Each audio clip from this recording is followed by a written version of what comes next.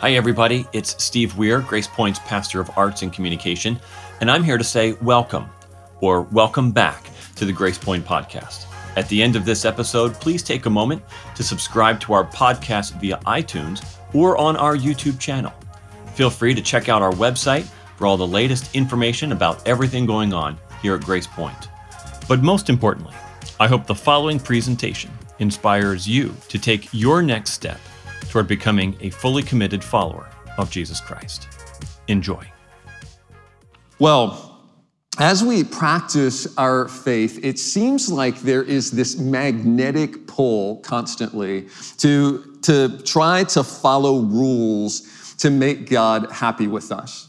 And to illustrate that, I want to just show you a really short video here of some man on the street interviews where the question was asked, do you think you're going to heaven and why? And I want you to listen for the blending of faith in God plus what I need to do in order for that to happen. Take a listen. After my decision making lately, I might have some repenting to do, but I definitely think that I'm going to heaven because I'm an overall good guy, good person, have a good attitude, and I believe in God, and I go to church every once in a while. I haven't really been to church in a while, but since I have accepted Jesus and I try to live by the Bible, not sin as much and just spread the word about Jesus, then yes, I do feel like I'm going to heaven. I can't judge myself in that way, so all I can do is act appropriately and do nice things for other people and try not to be perfectly honest. I don't know if I'm going to heaven. I think maybe if the rest of my life I'm a good person, maybe. I don't think this time in my life, I don't know, maybe if I die tomorrow. I feel like it's more complicated of a topic than people actually think. It's not just like, if you do good things, you're going to go to heaven. I don't think it's as easy as that. I don't know. We'll see. I think I'm pursuing a career in medicine, so I'm hopefully going to be helping others my whole life, so hopefully that'll do some good for me. I think that just, doing good deeds and being a good person that, I'll probably end up in heaven, hopefully. Hopefully the big guys watching this one right now, So, hopefully you know the correct answer to that question. How do I get to heaven? The correct answer is faith in Jesus plus nothing. But there seems to be this temptation constantly to feel like we have to add something to what Jesus has provided. I guess after all, what is the alternative? Do we have faith in Jesus plus live however I want, like do whatever I want to do? That could get most of us, into a lot of trouble. Could get me into trouble. I'll give you an example that's safe to share here this morning. The way that could get me into trouble over the next several months, we're entering into the season of holidays that are all filled with special food. So pumpkin rolls and, just spice lattes, all that stuff, fruitcake, not so much. But, there's just all kinds of really good stuff. If I just do what I want, it's going to mean that I'm going to fill up and I'm gonna, grow in ways that aren't healthy. So said another way, when we are faced with the choice between following rules or following laws or being lawless, it seems like, I really should follow the law, right? That really is the better of those two options. But what if there is a door number 3? What if there is a third option for us that fully pleases and satisfies God, but frees us from the pressure of having to obey rules that we can never live up to? We're going to talk about that this morning. If you would turn with me in your Bible to Romans chapter 13. And it would be really great for you to turn there and follow along this morning. We're gonna do some work. I hope you ate your Wheaties this morning. So this morning is not just let the message just kind of fall on me. You're gonna have to do a little work with me to get the most out of this. So if you're new with us, we are studying the whole way through this book of Romans. And today we're circling back to a topic that we covered in detail earlier in the book, which is a benefit of studying the whole way through a book, because we see how the author takes themes and weaves them through and works them out in different ways. So the theme that we're returning to is law, and then we're going to add something new to that. So we're in Romans 13, starting in verse 8, just looking at 3 verses here this morning. Owe no one anything except to love each other. For the one who loves another has fulfilled the law. For the commandments, you shall not commit adultery, you shall not murder, you shall not steal, you shall not covet, and any other commandment are summed up in this word: you shall love your neighbor as yourself. Love does no wrong to a neighbor, therefore love is the fulfilling of the law. So we're tying together 2 themes here. One previous theme, law, and then a more recent topic, love. And Ken referred to this several weeks back. We talked about the fact that love should be our brand. Jesus radically demonstrated love for us. He wants his followers to radically live out love. And so Paul is bringing law and love together, but Paul was not the first to bring those themes together. Jesus was. So if we go to Matthew 22, some of you will remember a lawyer came to Jesus, asked a question to test him. Teacher, which is the great commandment in the law? And Jesus said to him, you shall love the Lord your God with all your heart, with all your soul, with all your mind. This is the great and first commandment. And a second is like it. You shall love your neighbor as yourself. And then get this last phrase. On these 2 commandments depend all the law and the prophets. So you can boil everything down, all of the law of Moses, all the first 5 books of the Old Testament, you can boil down to these 2 commands. It's a perfect summary, Jesus says, of the 10 commandments. So the first 4 commandments deal with how do we love God. And then the last 6 commandments deal with how do we love our neighbor. And then the Jewish scholars at one point looked at all of those laws in the first 5 books of the Old Testament, and they determined that there were 613 laws in there that a good Jewish person needed to obey. Jesus says all of those, love covers it. If you just love others well, you will naturally carry out all of those laws and those rules. And so Jesus says, that's really, love is all you need to know. And then Paul follows suit. So in verse 10, the last phrase here, therefore love is the fulfilling of the law. So here's the point said another way. Life in Christ is about loving, not law keeping. Our focus as followers of Christ should not be about, I've got to figure out how to obey all these rules. Our focus should be, how can I love others better? How can I love God first and foremost? How can I love others better? So Romans 12:2, at the beginning of Romans 12, we are called to a transformed life, that our life should look different than people in the world around us. And that transformed life comes not by our willpower. It comes by being in Christ. We're going to talk more about what that means in just a few minutes. So as we pursue being in Christ, then we replace the old question of what does the law require of me with a new question, what does love require of me?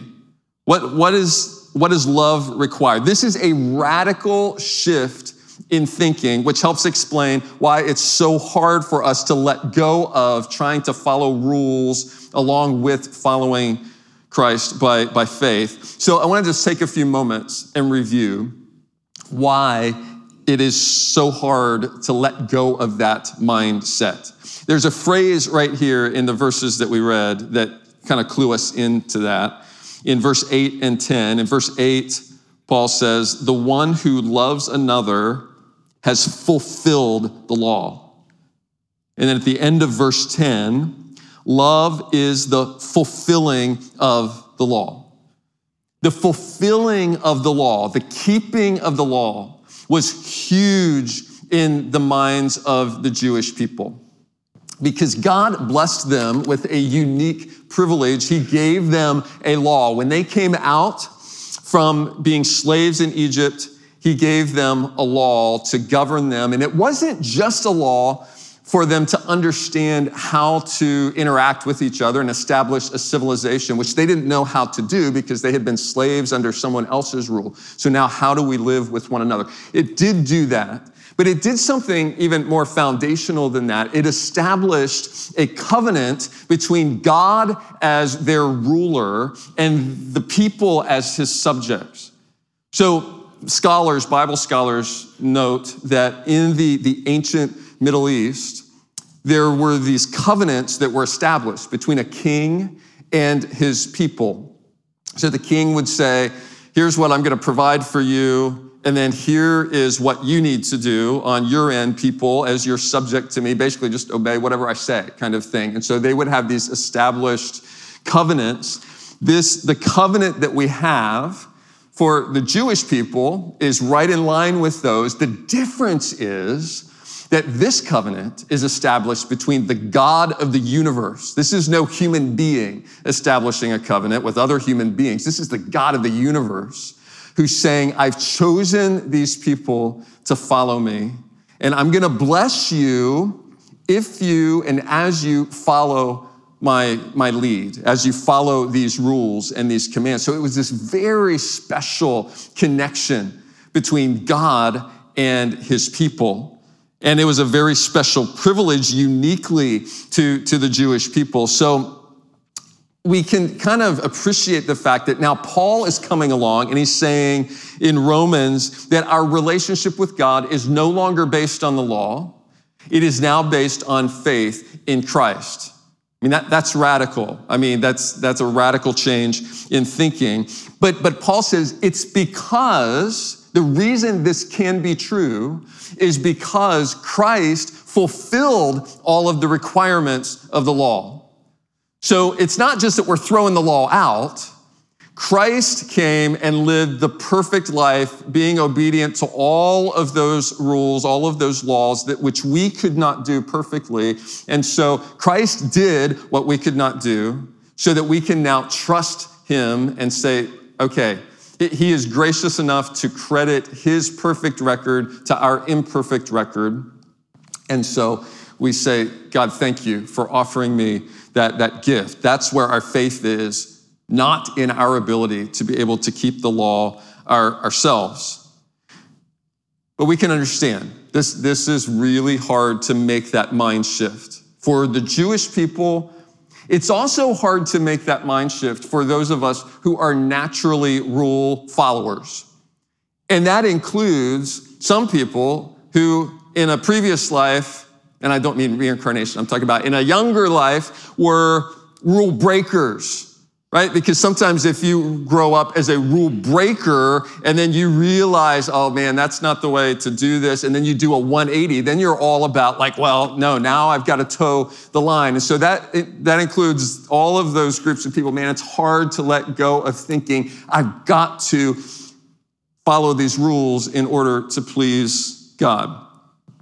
So Paul keeps returning to this theme that we are not bound by the law. We do not live by legalism, but we also don't live by lawlessness. We can live by door number 3, love.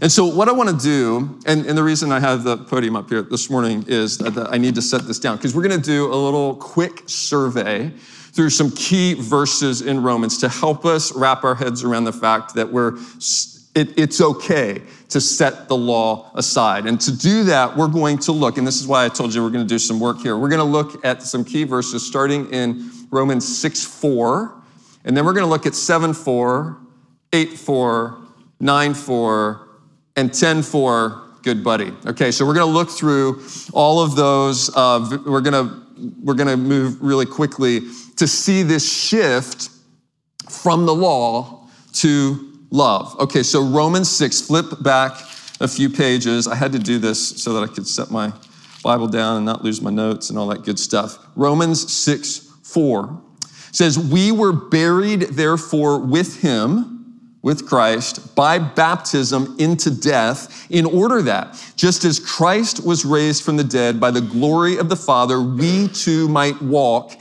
in newness of life. I wanted to start here because this verse describes the radical nature of our change when we come into relationship with Jesus. When we come into relationship with Jesus, it is not a Band-Aid on your old life. It is not a pledge to try to do better and try to do your best. It is something much more radical about than that. Our transformation begins with our baptism into Christ. And this is baptism that is not less than water baptism, but it is more than water baptism. It is deeper than water baptism. It is actually about our identity. We are saying my identity changes when I come into relationship with Christ. I'm no longer who I used to be. I am now a new creation. I'm a new person made new. And that is why I'm able to live differently. Not because I'm trying harder. It's because Christ has made me new. And so from that point forward, we live life in Christ. Paul uses that phrase over and over again, in Christ. Colossians 3:3 expresses this beautifully. For you have died and your life is hidden with Christ in God. What that means is every time God looks at you, he sees the righteousness and the perfection of Christ. Your old life is hidden with Christ in God. He looks at you, he sees righteousness and holiness. And you and I get to share in the inheritance of Christ. Christ as the Son of the Father. We share everything that is due to Christ as a son. He makes us heirs of that. It's mind-blowing. So that's 6:4. Now go to 7:4. Chapter 7, verse 4. Likewise, my brothers, you also have died to the law through the body of Christ, so that you may belong to another, to him who has been raised from the dead, in order that we may bear fruit for God. So in chapter 6, verse 4, we died with Christ. In chapter 7:4, we have died to the law by dying with Christ. This is what begins to rock the Jewish mind. The law of Moses no longer applies to us in Christ, but that does not mean that we are free to just be lawless and do whatever we want. The verse 4 here ends with, we've been raised from the dead. We belong to another, to him who's been raised from the dead. Why? In order that we may bear fruit to God. So God's intention is that we are going to do good things. We are going to please him with our actions. Because Christ has fulfilled all of the law, then we are freed from the pressure of having to do that ourselves and from the penalty of when we disobey. We're freed from all of that. And from our new nature, we can produce fruit for God. Fruit that's described in Galatians chapter 5. Love, joy, peace, patience, kindness, goodness, faithfulness, gentleness, self-control. That's what he's freed us to do. Ready for 8:4? Okay, 8:4. And chapter 8 is probably the pinnacle of the whole Bible, so I have to read the verses leading up to that. We're going to start in verse 1. There is therefore now no condemnation for those who are in Christ Jesus. And I have to pause here and just say, there's just so much to say this morning. So those of you who have been here know that as we've divided Romans into seasons, season 1 was the righteousness of God revealed in universal condemnation. The first chapters of Romans were very sobering, very heavy, as Paul made the case that every single human being who has ever lived falls short of God's glory, and we are rightfully under condemnation. That's why Romans 8:1 is so beautiful, because it tells us that Jesus has reversed that for us. by his gift. Therefore, there is now no condemnation for those who are in Christ Jesus. For the law of the Spirit of life has set you free in Christ Jesus from the law of sin and death. For God has done what the law, weakened by the flesh, could not do, by sending his own Son in the likeness of sinful flesh, and for sin, he condemned sin in the flesh, and here's verse 4, in order that the righteous requirement of the law might be fulfilled in us, who walk not according to the flesh, but according to the Spirit. So, God sent Christ to do what we could not do, so he could free us from the expectations of doing what we could not do. I mean, let that freedom sink in. He came to give us freedom, to walk in freedom from performance and to just rest in his grace. It's the message summarized in our key verse for Romans 1:17. Those of you who are new, hopefully you are learning this by now, but we'll just review it. We'll just do a review this morning. All right, but please read it with me, or just close your eyes and say it if you know it. The one who by faith, not performance, is righteous shall live. The one who by faith is righteous shall live. Not by our performance, but it's by faith in Christ. We live and we experience life. That's what Romans 12-16 is all about. What does that life look like? All right, so verse 4 here, chapter 8, verse 4. So that the righteous requirement of the law might be fulfilled in us. Remember that from chapter 13, 8, and 10 where we started? Okay, this is about how the law is fulfilled in us. Now, chapter 9, verse 4. This is a reminder of how central the law is to the identity of the Jewish people. They are Israelites, and to them belong the adoption, the glory, the covenant, the giving of the law, the worship, and the promises. So again, central to the identity, to the privilege of the Jewish people. And now 10:4. Good buddy, sorry, I just can't resist saying that. Chapter 10, verse 4. For Christ is the end of the law for righteousness to everyone who believes. Some of you have a footnote there and an easier way to express that is still very true to the Greek. If we can bring that up on the screen. Christ is the end of the law that everyone who believes may be justified. You and I cannot be justified by our own efforts. It is by faith, by believing that we may be justified. So Christ is the end of the law. This is radical and freeing. So with that background, let's read chapter 13, 8-10 again, and then we'll camp there for the rest of our time. Chapter 13, verse 8, owe no one anything except to love each other, for the one who loves another has fulfilled the law. For the commandments, you shall not commit adultery, you shall not murder, you shall not steal, you shall not covet, and any other commandment are summed up in this word, you shall love your neighbor as yourself. Love does no wrong to a neighbor, therefore love is the fulfilling of the law. Life in Christ is about loving, not law keeping. So, in a word, the way to fulfill the law is to love.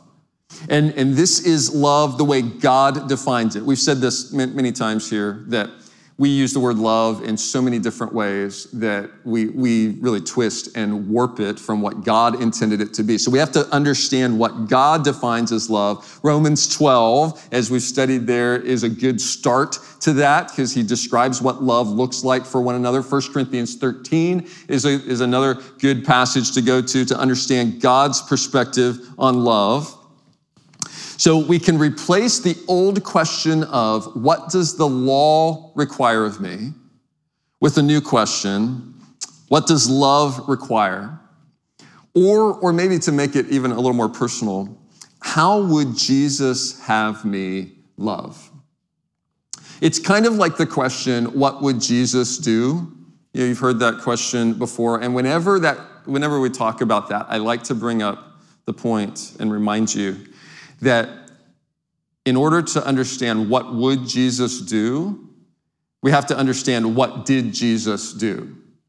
Okay, so we have to look back at, if we want to understand how would Jesus love, how would Jesus have me love, we have to understand how did Jesus love. And so to dig into this question for just a few moments, I want to highlight a key word here in Romans 13, verse 8. It's the word another. Paul says, owe no one anything except to love each other, for the one who loves another has fulfilled the law. The one who loves another. The Greek word there is heteron.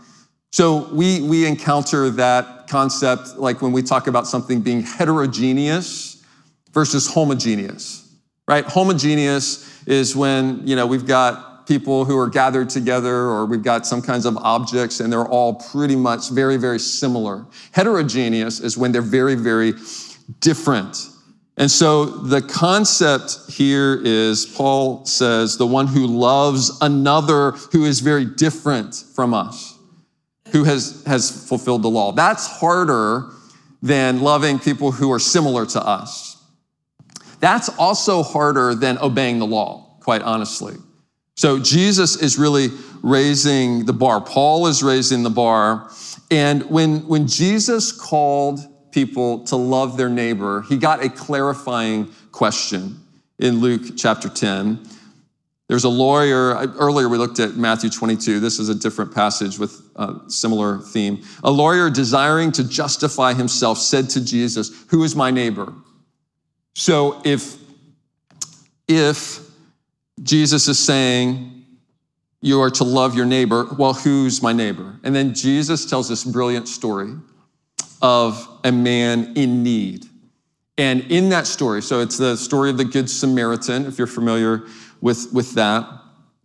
In that story, the Samaritan is the surprise hero. So there's a priest and a Levite who walk by and leave this man. This man is robbed, he's beaten, he's left for dead.